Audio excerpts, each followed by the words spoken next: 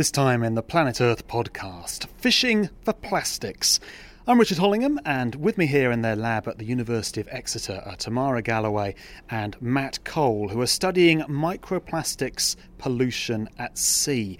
And we're going to hear Matt's audio diary from onboard ship, or onboard yacht, in just a moment. But Tamara, just give us the background to what you're investigating. What are you looking at? Well, my research focuses on marine pollution, and in terms of marine pollution you tend to think of the more obvious things like crude oil and oil spills on the beach, but another thing that you'll always see if you go to the beach is plastic pollution on the beach, or plastic floating in the sea surface, and our research is focusing on what harm that plastic might be doing to marine life. And we talked about microplastics. You've got some examples here of various bits of plastic that end up in the ocean. Just show us the sort of things. This is some stuff you've found in sand. This is just on a local beach. This is from a beach at Whitsand near Plymouth. And what you can see here is we've got small fragments of plastic that have broken down from larger items. So almost look like pebbles there. So what's that? That's a sort of purpley colour. What do you think that is? Red fragment. It looks like it's a piece of packaging material.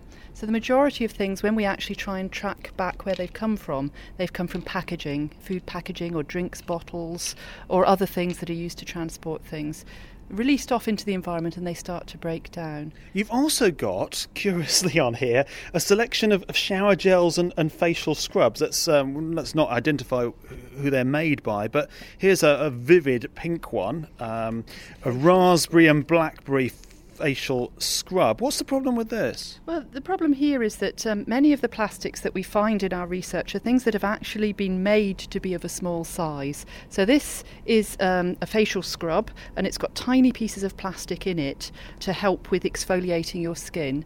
And when these are washed down the sink, they go into the sewage system and then they end up in the sea. And that's where we can find them on the beach. This other piece of plastic you can see here is actually called a nurdle. And it's a lovely word, isn't it? It's like a little pellet, like a bead. It's like a little bead, and they're almost like little pearls. And you'll find these on many, many different beaches around the UK or around the world. Just about any beach you look at, you'll find these little nurdles.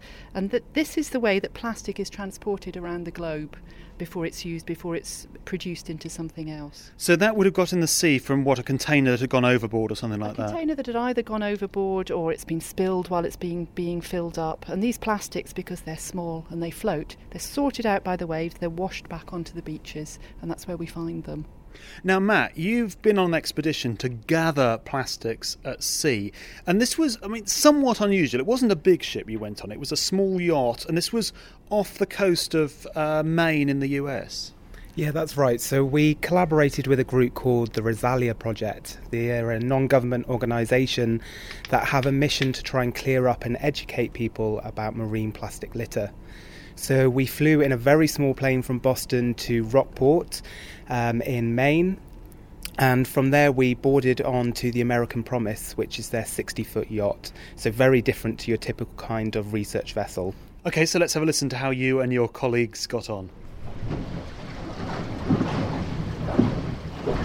Okay, so if you two on the bow are ready to deploy, yeah, ready. Let's go ahead and drop them. And mark. Hi, I'm Dr. Kerry Lewis. I'm a marine biology lecturer at Exeter University, and I'm out here on the Rosalia Project cruise with Matt and Steph, looking at the marine plastic debris in the Gulf of Maine. Wow, lots of mussels. This is actually quite a unique opportunity to do some science under sail.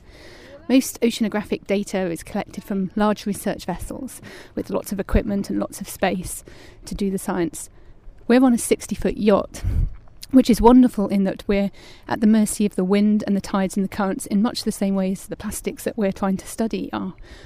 And so it makes us feel much more in tune with the environment that we're trying to study. But it also comes with quite obvious challenges in that we have very limited space and not a lot of power to do the science that we need. So we're having to be quite ingenious with some of the techniques that we're using. For example, we're having to use a small food dehydrator to dry out our samples rather than a nice big oven, which is what we'd have on a research cruise. Yeah. The whole lot's going to go through the sea. Yeah, so we just want to, I've just poured the contents of that trawl through a 200 micron mesh. And what this has done is retained all the zooplankton and microplastics bigger than 200 micron in size on the mesh. And I can see lots and lots of zooplankton here, but also dotted in between little white bits of polystyrene and a tiny bit of monofilament line. So I'm just going to seal this up now using staples. And we do this to stop contamination of our samples from clothing or the airborne contamination. And what I'm doing now is just popping it in the desiccator. So this is a food dehydrator, and we're going to be leaving these samples for about 24 hours until they're bone dry. And then we'll be sealing them up and not looking at them again until we're back in Exeter. So we've just done our last sail of our trip, and we're just heading into Portland Harbour now. We've had a really lucky day of seeing whales, storm petrels, and we just spotted an osprey. So it's been an end to a really exciting trip where we collected lots of samples both from the water column and the sediment.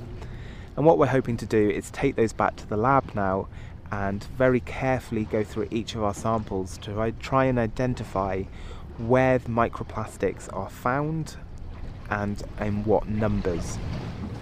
Matt Cole at sea at the mercy of wind, tide and currents collecting microplastics. So you brought those samples back to the lab. What did you do with them and what did you find? So we took those samples and we had to be very careful how we treated them because we didn't want them to be contaminated from plastics in the air or from our clothing.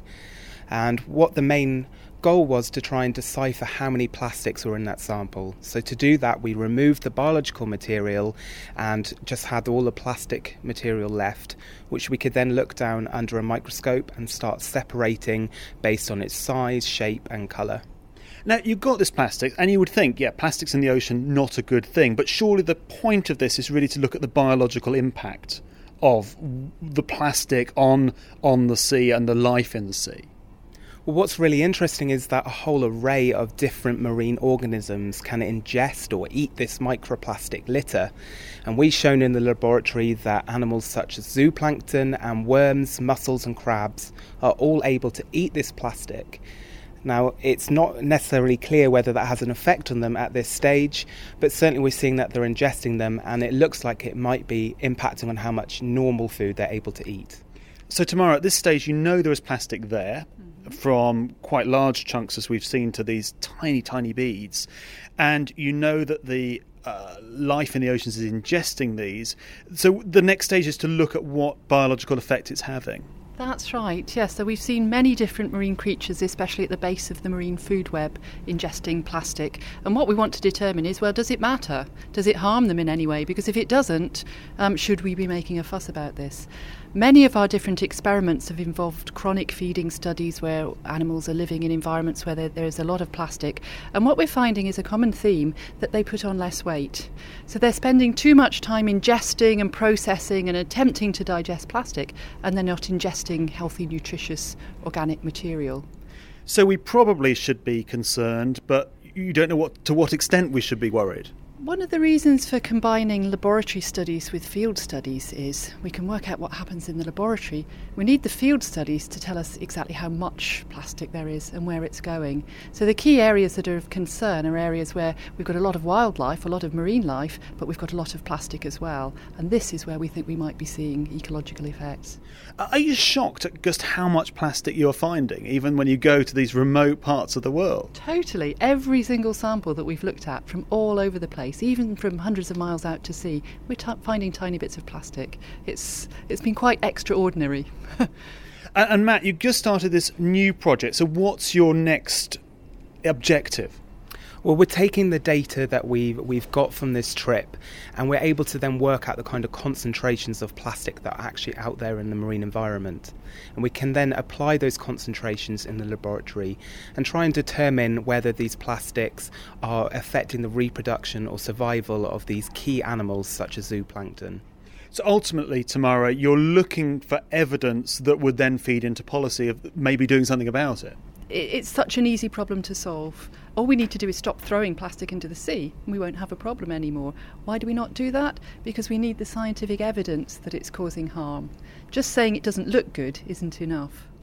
Professor Tamara Galloway and Dr. Matt Cole, thank you both very much. We'll put some photos from the expedition on Planet Earth Online's Facebook page so you can see the ship for yourself. We'll also post some pictures on Facebook and Twitter of our recording here today. And that's the Planet Earth podcast from the Natural Environment Research Council.